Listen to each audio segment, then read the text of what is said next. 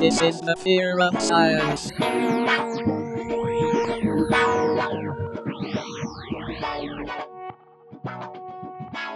Hello again, everyone, and welcome to The Fear of Science, the show that dives into the wide world of science and science-adjacent topics to demystify, debunk, and delight. Each show features a new science fear, a new topic of discussion, along with special guests and surprises and discoveries along the way. My name is Daniel Chai. And I'm Jeff Porter. And we are here for episode number 34, being recorded at the beautiful Vancouver Public Library in downtown Vancouver. And episode number 34 is... The Fear of Empathy. And luckily joining us in studio is two guests to help us dive into what is empathy and learn a little bit more about this thing that I really think that more of us need to learn and to perhaps even have more of it in our lives. So... who do we have joining us in studio today? Hi, I'm Julie Peters, and I am a yoga teacher, and I run Ocean and Crow Yoga Studio here in Vancouver.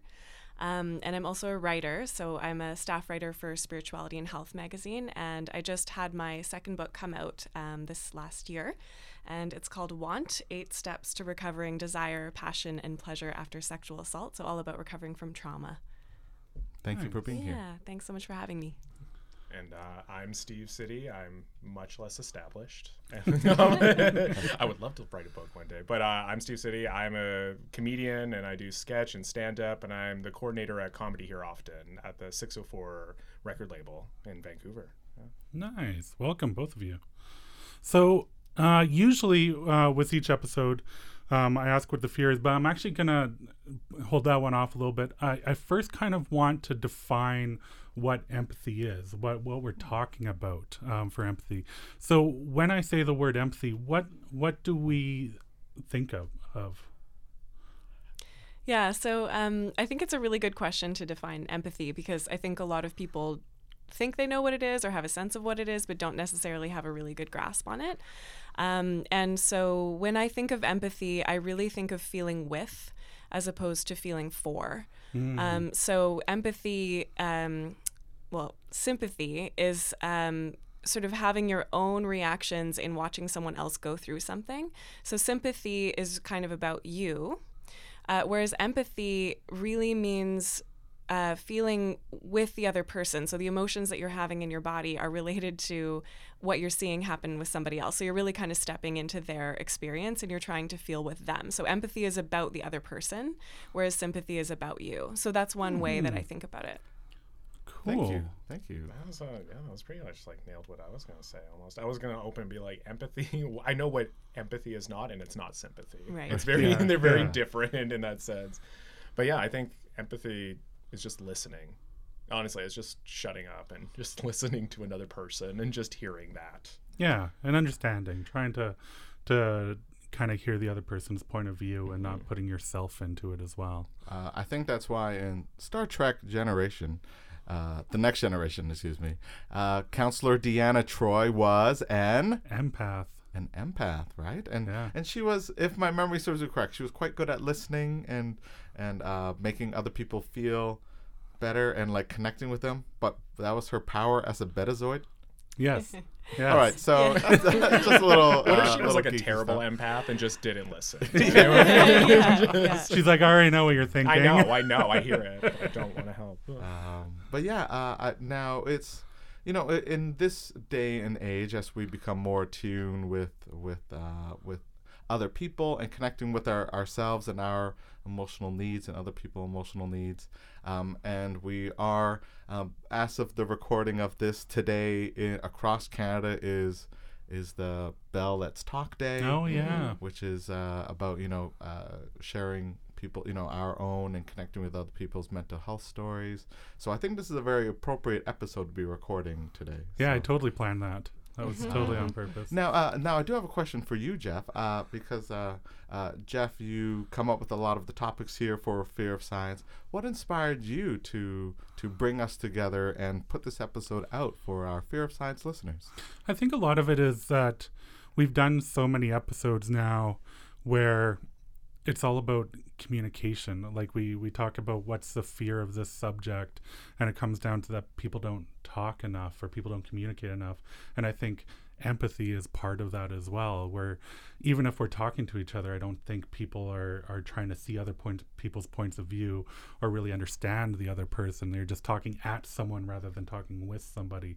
So I kind of wanted to dive into the idea of empathy and how important that is in conversations as well. Thank you.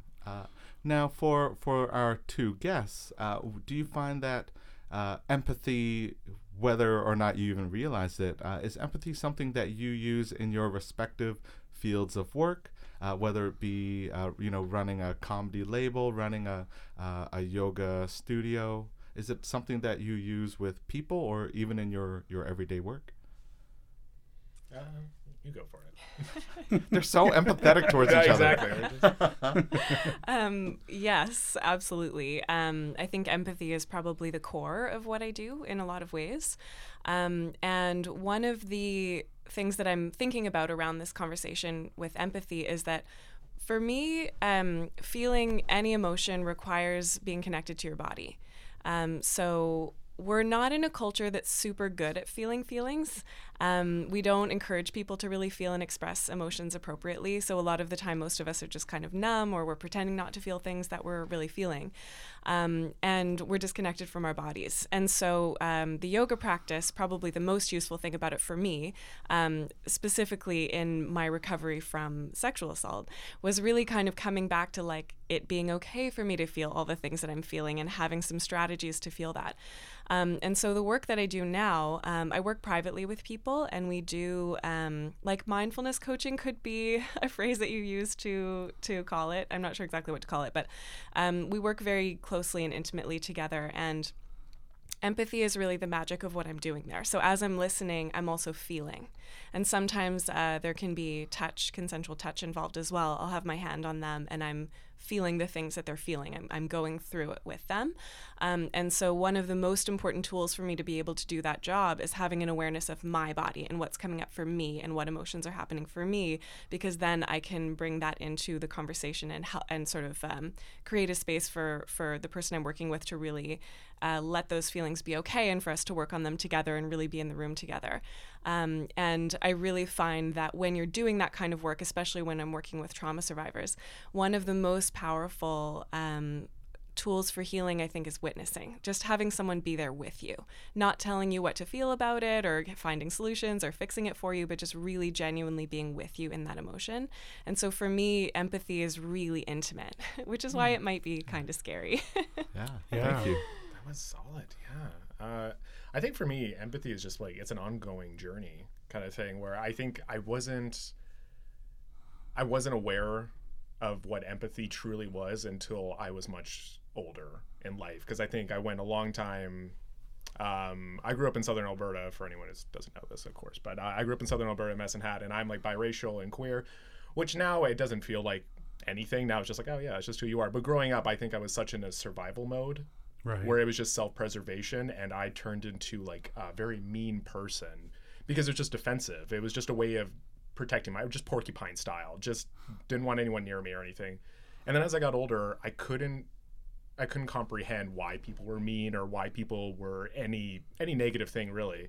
And so once I finally like stopped and thought about like, well, get into their mindset. Think about how they're thinking, even though if you don't agree with it, which is the hardest part. The hardest part is just putting your own things aside and just listening to other people's perspectives, because even though you don't agree with it, you'll learn why they think the way they think and why they do what they do. Right. And once I started doing that, it changed my life in the sense where I was much calmer person. I was much nicer because I was just like, oh, well, they're going through something too. Or maybe they just literally don't know better, which sounds like an excuse, but I think in a way it's more like, it's like a symptom of the problem of just being like, well, yeah, if they don't know, then why would they change who they are or why they're talking to you? Because they don't have any experience. They have no knowledge. So if I stopped and thought about it and then put myself in their shoes and find a way to communicate my perspective to them, it was different, night and day. Right. Like just exchanges would happen. And now in my everyday life, yeah, it's how I just navigate through everything. Like even just emails, as stupid as it is, emails are, oh my God, it's a new thing I've had to learn as part of my job, but it's just fascinating to see that there's a whole universe around it. And how you listen and portray yourself. I will sit and read an email like 10 times before I send it, even though if it's dumb, it's nothing. It's just like, good job. Like, I will still think about it. And I am horrible at sending emails. I like to think of myself as an empathetic person, but when I send emails, I become like the most blunt person in the world because I'm just focused on, okay, this is what needs to be done. Here's the information. Let's get it done. And not realizing people read that differently. There's actually Grammarly is an extension that you can get on Chrome. Do you have this? It will Daniel? stop No, my but I was email gonna from say, being blunt. It actually will show you a little emoji that shows you the mood of the email that you're writing. the tone, it Oh conveys the tone in my an God. emoji. Tone, yeah. Grammarly, if you're listening, we could use a sponsor. Yeah. So. Does it work with Outlook? Can I get an Outlook? Yeah, you just need it on your browser. browser. I think. Yeah, Like yeah. a public utility, Yeah. like light and water. Yeah. we need something like that. And it's much harder to portray what you really feel about something over text, right? Like Yeah, it's for sure. it's when you're in person, it's so much easier to pick up on the cues of like what the person means and all of that stuff. And email can be really hard. Yeah, I think a lot of my communication is very, very much based on my vocal cues and the way I say things. So I can say something really blunt to somebody, but it doesn't sound blunt, but not realizing I'm being actually pretty blunt. Wow. Now, of course, while we talk about, I'm very glad that we know and are empathetic people. And at the same time, while there is, somewhat of a movement for people to connect with ourselves and connect with other people, unfortunately at the same time, there are definitely, it can seem like society and people are closed off and are becoming more me against the world. Gotta look up for number one, and it's me first, right? And perhaps it's even like for so long I gave so much of myself and I didn't get anything back, so now I'm just taking care of myself. Why are some people afraid of being empathetic, or even not even wanting to learn about empathy and just like, nah, I'm good? Yeah, I think in order to consider someone else's perspective and feel with someone else, you have to be willing to feel your own feelings. I think that's the reason why it's so hard. And again, because like most of us are just we just don't really have any training, like from our first families or from school or anywhere. Like, who teaches us how to feel our feelings? Like we don't learn that, and so, especially if you're in a conversation with someone where someone has a different opinion from you, there's a discomfort there, right? Like, it feels uncomfortable to consider somebody else's perspective, and it can feel threatening. And I think there's also kind of a fear of shame or a fear of shaming. Like, if you say the wrong thing or if someone doesn't like what you have to say, we're also kind of in a moment where we use a lot of social media to talk to each other, and people on social media don't have to be empathetic because they're not in the room with somebody. We were just talking about how text is harder to kind of like get your point across. It's also harder to see someone as a human being when you're just seeing some text in front of you, right? Correct. And so it's much easier to just be like, you're an asshole and I don't care what you think and whatever, and then just kind of, cancel that person for yourself. Empathy is much harder work than that. You have to be really present with what you're feeling, how you're uncomfortable, where you're afraid of saying the wrong thing, or where you're afraid of judgment or what somebody's going to think of you. It's much easier to just say, I have my opinions, end of story. You have yours. I hate everybody else. Like, it's a safer place, I think. Feels more protected. In my research as well, I found out one of the fears of people being empathetic is validating the other person's opinion. So by seeing someone's opinion or point of view that's different than yours, you're in a way validating what they're saying to be true as well.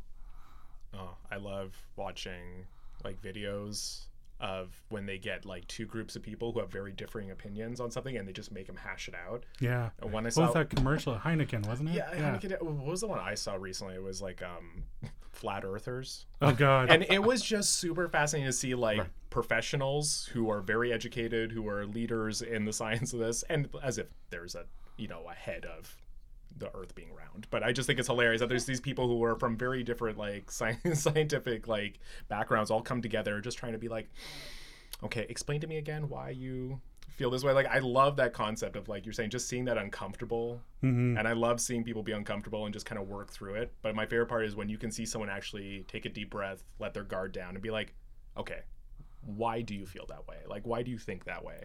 And you see the other person get scared. You see them really get panicked because it's almost like no one ever asked them, why do you feel that way? And then they have nothing to really stand on. And I love watching that moment because it's so raw and it's very uncomfortable, but it's fascinating to me. Well, actually, kind of the original idea for this show was to have two people with opposite points of view talking about something. But the more we talked about it, the more we realized Daniel and I don't have a counseling or a psychology background, Or mediation or background. mediation. So we're not the people to do a healthy conversation between two people with opposite points of view. I think that would just have been very uncomfortable. Now, Steve, question for you. Sure. So, where does we're talking about empathy and trying to feel someone else's point of view, learn someone else's point of view. Some of my favorite stand-up comedians have points of view that are very, very forceful and very, and sometimes they are different than mine. But do you feel that that good comics need to have some level of empathy in order to work on the material and connect with the audience, or where does that fit in? I think the best comics are empathetic, even though they may not show it off the bat. Like, because I think there's a very big confusion where people assume that if you're public speaking, all of a sudden you're an authority of some sort, and people just have that misconception. And I think and especially when you're in a comedy club, it's very different because it's a very different setting. It's a comedy setting where, like, it's, you want to tell everyone, you're like, okay, these are not professional. Like, they are professionals in comedy, but they're not like professionals in the field of what they're talking about. They're just human beings talking about their idea of how they see things, which I don't agree with. Like, I worked at a comedy club for years. Like, I was the popcorn guy at Yuck Yucks for like years. So I had to sit through so many things, and I didn't agree with a lot of them, but the best comics were people who were attuned. Even if they had an opinion that they knew was unpopular, that was fascinating because they knew it was unpopular, but they would fight for it. They're like, okay, let me try and explain it to you this way, that way. Right. And at least I will take that. The partial credit for even trying to connect. I agree. Yeah, right? Like, I think it's even like, is empathy also being able to go, I may not agree with you, but I can see where you're coming from? Empathy is not 100%. That's the thing. I need black and white. I need firm answer. Well, the world's not black and white, Daniel. Well, I remember like learning about stereotypes, and like in university we learned about psychology of stereotyping people, and it's just a cognitive shortcut. It's your brain not wanting to take the time and effort to actually learn about an individual and just putting what cues you can pick up and just make it from there. Right. And I found that fascinating when someone just explained to me, it's just a cognitive shortcut. You're just lazy and you don't want to really make an opinion about something. And so I just always love that concept of just, I have moments like that where I have to tell myself, like, you're being lazy right now. You're not really trying to understand this person. Do you think you can learn to be empathetic, or do you think it's something that just kind of naturally happens? Just a question that came to my mind. Or I hope you can learn to be empathetic for sure. Yeah. I mean, I think that, some people are naturally very empathetic. And, those people also tend to be quite sensitive. The sort of people who are always looking around to see what the mood is in the room and how somebody else is feeling. And sometimes that comes from something that they learned as a kid, actually, that was how to be safest in their environment, was to watch out for what everybody else was doing. Sensitive people do tend to be a little bit more vulnerable because, again, if you are empathetic, that means you're not just noticing that other people are feeling things, you're feeling things with the people who are feeling things. So you kind of pick up on what everybody else is going through. So if you're an empathetic person like me, you have to really learn your boundaries very well, and you have to get really good at that. But yeah, I definitely, I think that you can. And I think, like Steve was saying, that, it's a bit of a laziness or a cognitive shortcut. Like, it's not, we can take the time and make the effort to sit there and think about someone else's perspective. And I think so many of us have had a moment where, we've had that, where we've sort of seen the from somebody else's side, and it's been this kind of mind-blowing moment of like, whoa, it's really tickles my brain to have a moment of, you know, seeing where somebody else is coming from, even if I don't agree, and letting that be okay. So yeah, I think it's a skill set really, but some people do have more training from childhood, or maybe just are like that in their personality a bit more. But yeah, I sure hope we can all learn to do that. Maybe not a sociopath. Yeah. That's it. That would be it. Yeah. I think a great lesson ties into kind of what you're saying was like, I think I witnessed it the most. I don't think I saw it in myself, the development of empathy that well, but I saw it most clearly watching my father. Because it was fascinating to see him kind of like growing up, and he, my family, there's 2 children, it's me and my sister who's a little bit older than me, and we're both queer. And my dad's like from Nairobi, Kenya. He's not very like, you know, to him, it's not that he's anti anything at the time. It was just more like, it was just something he's never been confronted with. It's not something he ever had to deal with. It was very shocking to him, because I think other people have talked about this, but I think it took me a long time to understand why it was a struggle for my parents to deal with me coming out or my sister coming out. Because in my mind, I was like, we're your kids. Why wouldn't you just be on board with this? And then once I finally stopped and like thought about it, I was like, they're not right off the bat being like, we don't like you. It's just them being like, we've never been introduced to this environment. We don't know what you're going through, because we didn't talk a lot. Because I think me and my sister both, it was something that came to us like more clearly as we got older. We're like, oh my God, we just didn't talk to each other as a family because we were afraid of communicating and confronting our own emotions and stuff. But it was once I actually stopped and like thought about my dad. I'm like, he grew up in Nairobi, Kenya. He joined like the military when he was like 15 years old. Yeah, he has a very different mindset of how to survive in this world. And then once he saw me and my sister thrive in life and do fine and be who we are, then he relaxed. Then he was like, oh, you're fine. Like, you're good people. You're like, I think my parents were mostly just worried about a physical endangerment of me and my sister kind of dealing with that. But once they realized, like, oh no, you trained us well. Like, we did martial arts growing up. I think that's a joke I do in comedy where I like laugh, where I'm like, I think my dad knew I was gay when he put me in Taekwondo, because he was like, people are gonna hit you. Like, but that was his way of being like, I love you and I can't be there for you all the time, but I know you're a good person. I need you to have the tools at your disposal to take care of yourself. And it took me years to figure out. I hated him so much. I was like, why are we doing Taekwondo 5 days a week? Why are we doing this? Like, why are you doing this to me? 5 days a week? It's a lot. Wow. 6. What belt? I made it to black stripe. Oh, and then I was too young to do the black belt test. And at that point, I had just checked out mentally. I was like, I don't want to do this anymore. I'm out. But again, like, it took me years after to realize, like, oh, that was my dad's way of being like, I'm trying to help you. This is my way of showing it to you. And so I think that was like a harsh lesson to learn, was like, oh my God, I spent like 10 years not liking this man. But he was just trying to help me. I made it to black belt in Taekwondo. Respect. That's not easy. It's not easy. But if my memory serves me correct, I made it to black belt when I was 12 years old. What? And or maybe 13. Yeah, but did we break some rules? You might have broken some rules or maybe they just didn't like me, which is very fair. I was not a nice student. I was the worst student. I still know how to do the first pumse. You know the first you just go four directions. You just go, that's right. Left and then kicks. But other than that, I can't.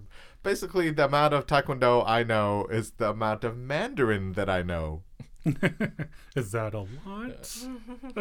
But that was actually martial arts though was a good part. Like, Taekwondo was a very specifically interesting one. It's the only one I have experience with, so maybe I'm wrong in this. But Taekwondo was it wasn't aggressive. It was never an art that was like, you're looking for a fight. That was never the context at all. It was always like, fighting is last resort. Right. Fighting is defending yourself. Otherwise, like, it's not worth it. That's what they taught you. They're like, it takes twice as much energy to throw a punch and miss than it does to block. To block a punch. So to me, that was fascinating, where they're just teaching you that. Well, I mean, like, martial arts is very much am I wrong in thinking that martial arts is also very, like, mindfulness and tells you to look inside and be introspective and follow the way of the warrior? I don't know. I think it ties to yoga, though, in the sense where it's being in tune with your body. Because I think when you're in tune with your body, you're listening on a very different level. And then you learn to listen in other ways. Because then you have to learn to listen to whoever you're fighting, and you watch them. You don't attack first. You watch them, and you listen to what they're doing, and you read them, and then you act accordingly. But my body is telling me it wants cheesecake. My experience with martial arts is the 2 weeks I took karate, and when I was a kid. And then they made us do like 400 push-ups in one class. And then I was like, Wow. I'm done. Never again. And I never went back. That's aggressive. Yeah. 100. We had a bad karate teacher Now, in rural Manitoba. now, for those listening to this podcast, what if there are some people out there, and I've had some conversations with some people who feel that they are almost that they wish they weren't so empathetic, that they feel that they do, that they almost feel compelled to do emotional labor for people, to always be there for people, to always listen, and they don't know how to set boundaries for themselves or for other people. Is there such a thing as too much empathy? It's a double-edged sword for sure. I think so, yeah. Yeah, I mean, I think you can be really, really sensitive to the people around you, and empathy takes a lot of I think of empathy as a sort of intimacy, right? It's like getting really close to someone and really doing your best to understand where they're coming from. And we don't have the capacity to do that all the time. There's a reason we have cognitive shortcuts, right? Like our brains have a lot of work to do, and constantly picking up on everyone else's feelings is not going to work. And I also know that a lot of people who teach yoga or are massage therapists or are counselors or are in any way sort of in the helping field, people tend to gravitate towards those careers when they are generally empathetic people. And these folks tend to find that they will sort of, it's almost like you're catching the energy from people that you touch or people that you interact with, and then you're kind of like, you get this weird mood or something and you don't really know what to do with it. And so those boundaries is something that I've really had to learn a lot. And, there are a lot of ways to think about that. I think creating boundaries is quite challenging because you have to know that it's okay for you to not always be helping people in order to have appropriate boundaries. You have to know that you have enough worth just in and of yourself without being needed by somebody, Right. in order to have appropriate boundaries. Like there's some sort of deeper reasons why some of us have a really hard time setting boundaries, and I'm speaking for myself here. But, there are practices that you can do and ways that you can approach that, I think, that can help you to release the energies. And I sort of do it in a little bit of a woo-woo, like how do I release energy from my body sort of way. But really what I'm doing is reminding myself that it's okay for me to not hold on to this. It's okay for me to just stay in my own mind, and it's okay for me to let other people trust that other people can hold their stuff, that you don't always have to hold it for them, right? Right. That's a really, really great point. Yeah. And I think everybody has come across someone in their life who's like an emotional vampire that just pulls from you but never gives back. And I think for me, I probably wasn't until my late 20s that I really realized that people were like that. And there were a fair amount of people like that in my life where I was just like, this friend of mine is giving me nothing back in return. It's just always taking from me. So I think that's kind of something you have to learn on your own eventually. Yeah, I had a question a little while ago for myself around those kinds of issues, which was, you can't control what other people are doing out in the world. And but something that I can kind of ask myself is like, how much influence does this person have on my internal experience? Like, how much am I letting this person in to influence like how I feel about myself or what I'm going to do or how much I'm thinking about them during the day? And so, sometimes a boundary is really kind of like a deeply internal thing where it's sort of a choice that you make with yourself. Again, just to kind of remind yourself, like, I don't have to hold on to that. I don't need to let that person in. I don't need to worry so much about what that person thinks about me, which can be quite a difficult thing to do, but it is sort of an internal boundary rather than, an external physical boundary where you're setting a physical limit. It's more so, how am I letting this person in? Right. I think it's the whole topic of empathy, though, is kind of, I don't want to say gone out the window, but the book is way bigger than we thought, in the sense where now we're in social media phase, as we were like talking about before. It's just the world is so connected and we can just hear unfiltered thoughts, and it's like the world feels like a giant brain sometimes. It just feels like all the synapses have just connected all of a sudden, and it's overload. And we can also seek out only people who agree with us Echo and never have any access you can to totally, any other perspective. You can cherry pick. I would disagree with that to an extent. I don't think that we're necessarily connected. I think we are connected in the sense that we can talk to anyone at any point, but I don't think the internet makes us more actually connected. You're not emotionally connected. You're not invested in anybody. I think it actually makes us less connected to people. I think our awareness is just, it's hit overload right now for what our current capacity is that we've kind of trained. I think humans are very capable of adapting, and I think we can learn to take on, like, the new kids. When you see like a new generation come up, like, I finally feel old enough. I'm 30 now. I finally feel old enough to be like, oh, the next generation, I see it now. Like, I can see them. And I'm like, oh, you're very different than us. Yeah. Because they've lived with internet. They've been born and raised on it. So they're much more aggressive, and they're much more excited about everything because they're bombarded with it. And they haven't quite learned how to cope with it, because we haven't as a whole. Like, internet's only been like, I do miss the days when we weren't bombarded. Right? Yeah. Isn't it crazy to think about that? Yeah. Like, it's bizarre to think I'm about. holding onto my phone right now. It's not even on, but I'm holding it. It's got to be close by. Oh no, it was just it was a ghost notification. But I think, like you were saying, like, boundaries. Like, we have to create boundaries even in that world. You have to learn. Like, that's why, when we were talking before we started recording, which is why I don't want to do Twitter. I don't think that's going to be helpful to me. Some people it's very helpful. To me, I'm like, I just feel like it's going to be one more vampire sucking off of me. I have to have really strong boundaries with the news. Oh, Because I'm really, if like I will feel sick, I'll cry. Like I just, hearing Donald Trump's voice is just like very triggering for me. All you have to do is watch the morning news. So and then you just hear the weather and the traffic over and over again. Right. Yeah. So my strategy with that is I like to listen to like one news podcast at the gym so that as I get stressed, I'm running. Smart. Very smart.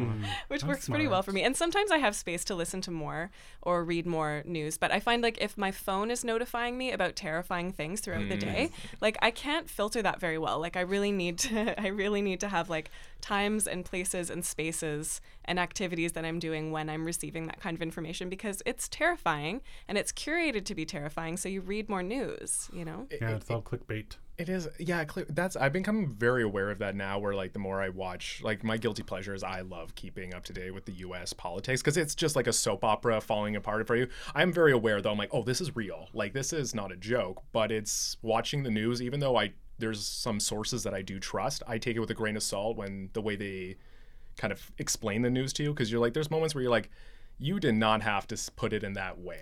That is very much a personal like spin to how you could give the news. And I'm, even when someone who I like, I'm still trying to fight with myself to be like, yeah, but the way they put it, that's not real. That's just them putting their own shit on it. And on top of that, I've tried to force myself to listen to like a Fox News segment, because even though I don't agree with it, I want to understand the mentality. Like I genuinely, it's like cults. I'm fascinated by cults because I love the psychology behind it. I'm like, how did we get here? How do you take in this information and be like, this is absolute? I will believe this. I will push out everything else. I'm fascinated by that.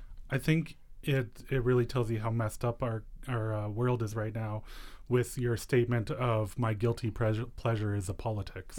Like I say that because I should pay more attention to Canadian politics, and I'm very like aware of like municipal stuff. But I'm like, I should be for how much energy I'm putting into the U.S. I should put into the Canadian, because that actually affects me more. Yeah. But it is like you said, clickbait. I catch myself falling for that all the time. Yeah. Now, for those again listening, now that we've talked about the various aspects of empathy, perhaps one of our listeners may be thinking to themselves, "All right, I'm going to try one thing to be more empathetic in my day-to-day life. Maybe with the next person, as I'm driving in the car, sitting next to someone listening to this podcast, I'm going to turn to that person and be empathetic." What are some ways that that people may not know that they are either already being empathetic, or something that they can try to connect with someone on that level? Such a big question. Yeah, it's a big question. Cool. And honestly, the place that I would start with empathy is finding a way to get more honest with yourself about how you feel. I don't wanna. Yeah. And the way to do that is like, say you're listening to the news, breathe and pay attention to what your body is doing, right? And I imagine that if a lot more people paid attention to how they felt watching the news, they would be as freaked out as I get. Like, it's really distressing, but we're so good at numbing out, right? So if we choose to, like, instead of numb out as we're listening, relax the belly. Most of our emotions are felt around the belly and chest. Like, breathe down low and just see what's actually happening. Like, what are you feeling in your body? What are the sensations that are coming up? And just kind of practice being like, oh, there's a weird twinge in my stomach. Like, what is that? I think that might be anxiety. Like, oh, okay, that makes sense because I just heard this terrifying thing or whatever. And just like having more of a literacy about what's going on in your own body and how your own emotions are happening will naturally translate to being able to be more empathetic, because as you're listening to someone talk about something, the key of it is really paying attention to what's happening in your own body as you're watching or listening. There is also a little trick. This is actually like a trick, like a hack for empathy that you can do. Empathy hack. Yes. Hashtag. So most of the time, we're not actually listening to each other. We're just waiting for our turn to speak. It's true. Or we're pre-reacting to what we expect the person to say. So, that same fight you always have with your partner is like, you know what role they play, you know what role you play, you're waiting for them to say the thing that makes you mad, and then you just react to that and you wait to get your time in. And you're not actually looking at the individual human being who's sitting in front of you in that particular moment. So this is related to actually the concept of non-attachment, like really allowing people to be who they actually are in that moment rather than writing your story about them on top of what they're saying. So rather than waiting to fill in the silence, what you can do is listen. And just listen, just focus on listening instead of focusing on your own responses. And then when the person seems to have finished speaking, wait 8 beats before you speak. It's very awkward, especially at first, but what it does is the primary thing it does actually is it lets the other person keep going if they want to. So often there's a little pause and there's a bit more. Maybe they weren't sure if they could say it, maybe they weren't sure like if you were listening or whatever, and if there's a little bit of space, they keep going. And then you wait, and then you have time to process what they're saying, think about how you feel about it, and then you can respond. So you're really giving yourself this little gap. It is awkward, okay? People will feel like if you start doing this out in the street, people are going to feel a bit strange about it. You can explain to people that you do that. But I started doing that as a regular practice in my intimate conversations. And I don't do the full 8 beats anymore, but I feel like it really helped teach me how to like actually listen instead of just jumping in and having all my opinions right away. So you can actually take that home with you and put it in your pocket and try it if you want to. 8 beats. That's solid. That's kind of similar to what I was going to say, where I was just going to say, like, don't give a response right away. Just say, okay, or I hear you, and just like you said, let it linger for a moment, because maybe sometimes that person needs to hear their own opinion too out loud. You know what I mean? Like, I've had moments like that where I've been saying a lot of nonsense, just spitting out of the mouth, just so mad. And then when the other person stops and just kind of looks at me and lets me reflect on it, I'm like, oh, maybe that's not what I wanted to say. You know what I mean? Like, sometimes that's it too. Sometimes you have to hear yourself and be like, that's not what I wanted to communicate. Yeah. Let's not do 8 beats on the podcast, so that'd be a lot of super dead awkward air. on the podcast. Yeah, a lot of dead air. but it would really stretch that episode. It would, yeah. Really, The 2-hour-long episode, we did 8 beats in between every sentence. But they'll felt hurt though. You know what I mean? Like, are there other things that can be done in terms of like body posture and if we're connecting with someone, empathy? Is eye contact important? Is open body posture? I'm assuming yes.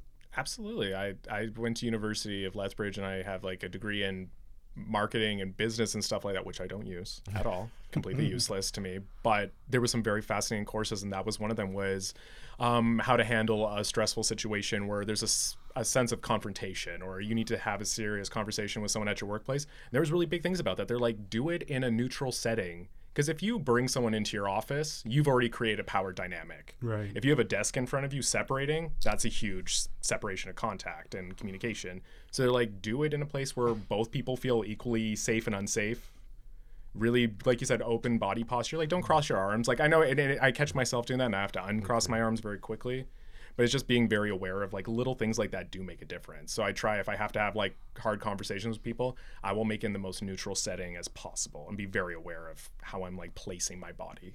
You have to look relaxed, but not like too relaxed. You know what I mean? Like, you're not paying attention. Yeah. But also not like you're, like you were saying before, like not waiting for your turn to get in there and say what you want to say. Just genuinely like be open and just be like, yeah, let's talk. Let's have a good chat. Mm-hmm. And put your phone away, right? Oh, so solid. I mean, speaking of, not you, Daniel. Daniel, put your phone away. Can't help but notice.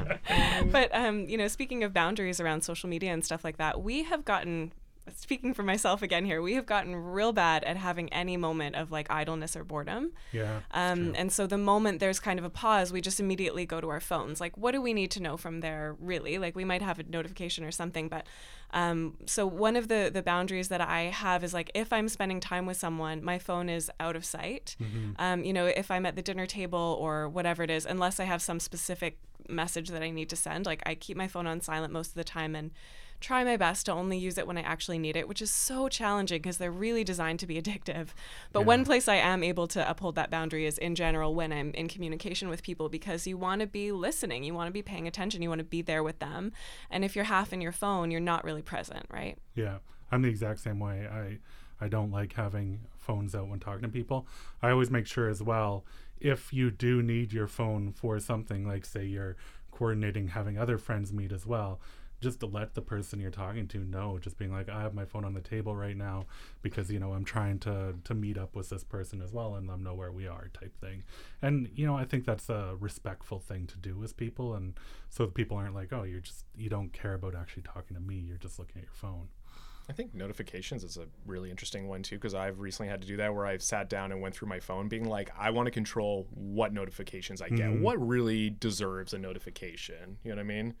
Or like, what deserves the sound effect as that's well? Seriously though, because you know what, a kid brought that up to me and I didn't even think about it. I was listening to a kid talking about technology and being young and stuff, and he was a high school kid at the time, and he was just brought up a good point. He's like, your phone, if it vibrates, that's creating like a physical connection to you. You get like phantom phone feeling. Like totally. he just brought up such a good point. He's like, we are physically connected to our phones. Like we think we hear a sound, we think we feel a vibration. And I just didn't think about it. I was like, oh my God, we've been completely conditioned to just react. Yeah, and I also, just speaking of that sort of empathy practice of like feeling your body more and noticing how your body is responding to things, one thing I noticed is that I could physically feel like the adrenaline and dopamine squeeze when my text message sound went off. Sure.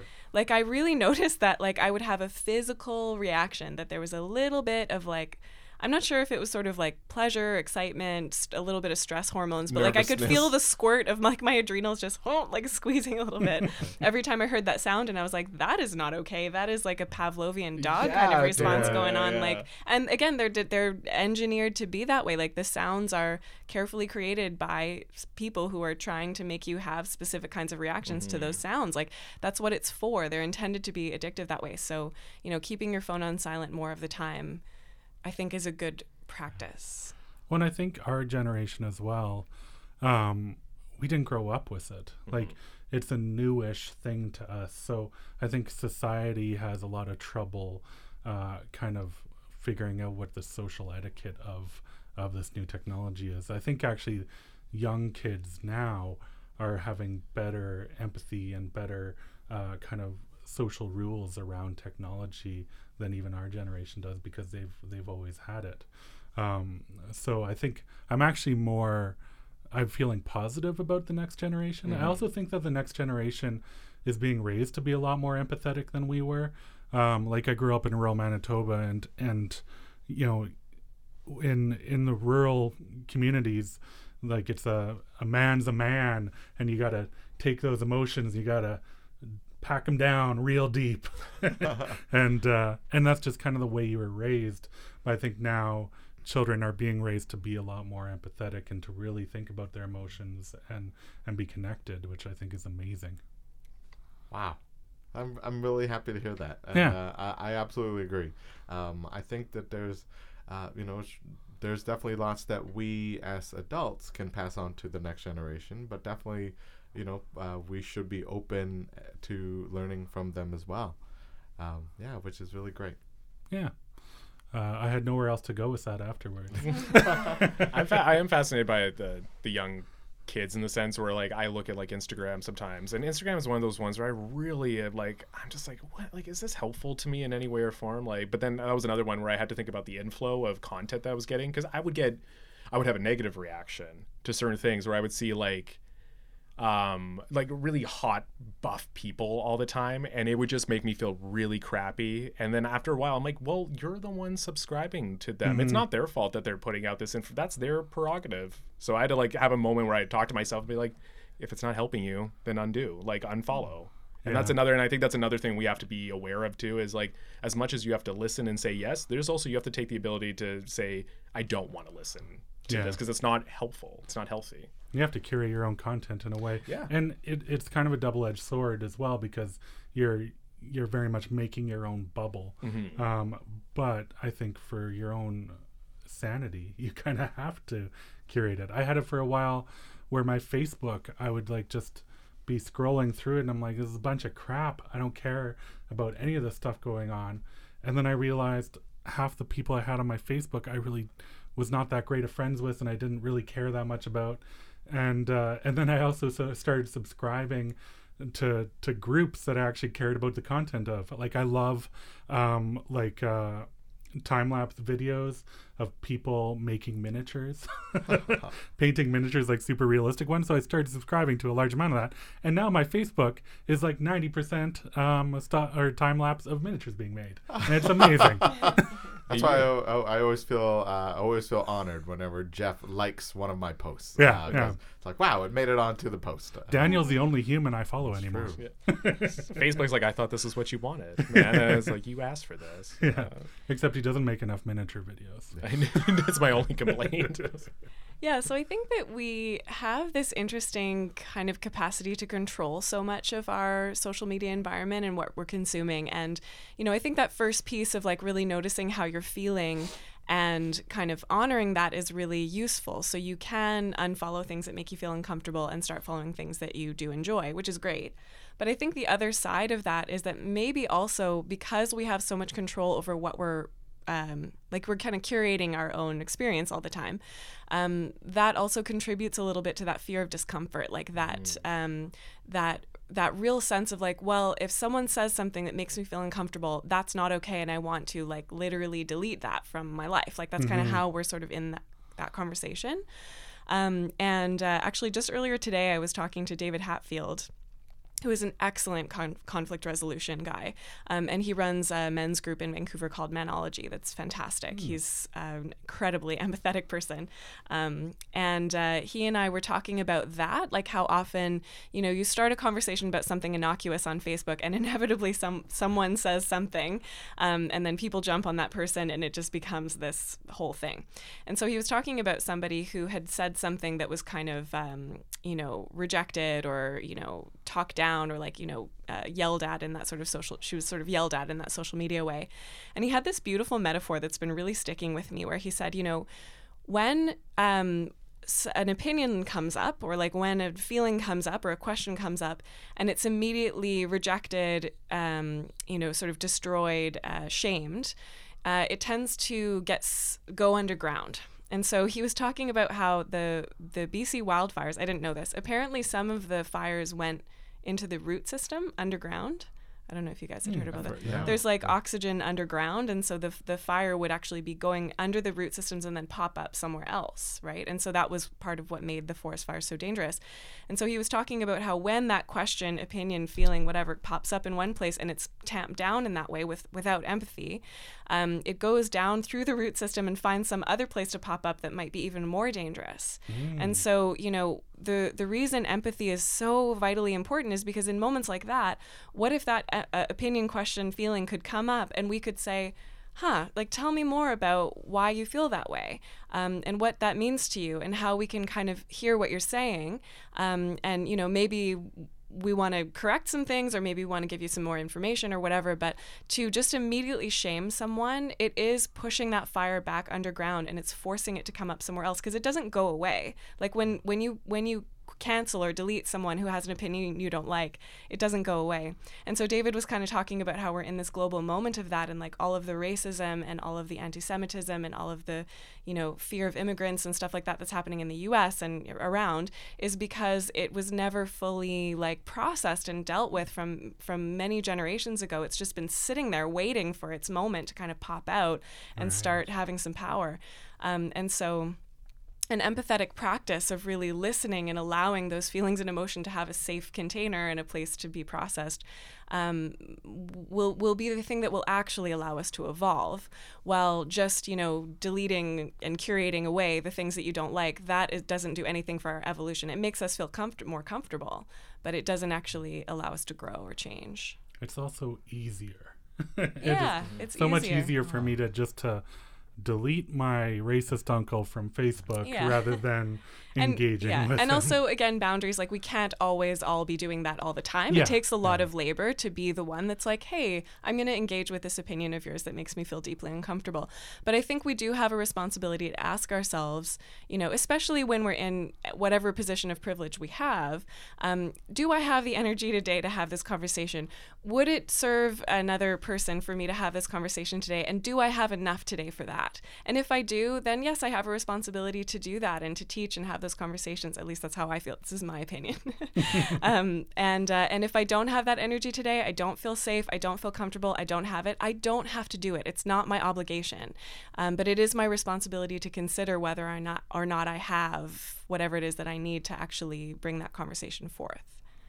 So what I'm also feeling from all this, so empathy is also something that we can also have for ourselves and should have for ourselves, instead of beating ourselves up because we're not strong enough or good enough to handle things. It's self-care as well. You got to put on your oxygen mask first sometimes. Right. Just because sometimes you just need to think more clearly before you can help someone else in that sense. And I think you need to be able to understand yourself before you can understand somebody else, right? It's right. that... you need to be able to feel your own body before you can start connecting with someone else's. Yeah. And also, that, and I think other people can help teach us to do that too, right? Like, it's not a prerequisite for having empathy. Like, we can help each other learn that kind of stuff as well. Yeah. I think you hit it so perfectly, and I think empathy is evolution. I think that's honestly like the simplest way to look at it. Yeah. It's not easy. It doesn't always work the first time, but eventually it will to the other side. Yeah, and if you get really good at it, you grow extra limbs. Absolutely. Yeah. That's why we're doing it. Extra limbs. Jeff, what I love about all of our episodes is that I always think that it's going to be a conversation about one thing, but then inevitably it always expands into so many other different things. Yeah, and everything's connected. It expands my brain. My brain is very full, which is good because I love learning. And I love having our special guest join us here for this episode. Yeah, well, maybe we should wrap it up now with Daniel's brain being full. But I have a little bit more room because I want to know, and I'm sure our listeners want to know as well, where can they learn more about you and your work and your projects here in Vancouver and beyond? Up to you. So if you want to do some yoga with me, my yoga studio is called Ocean and Crow, and it's on Commercial Drive here in Vancouver. And of course, I would love for everyone to read my new book, which is called Want: 8 Steps to Recovering Desire, Passion, and Pleasure After Sexual Assault.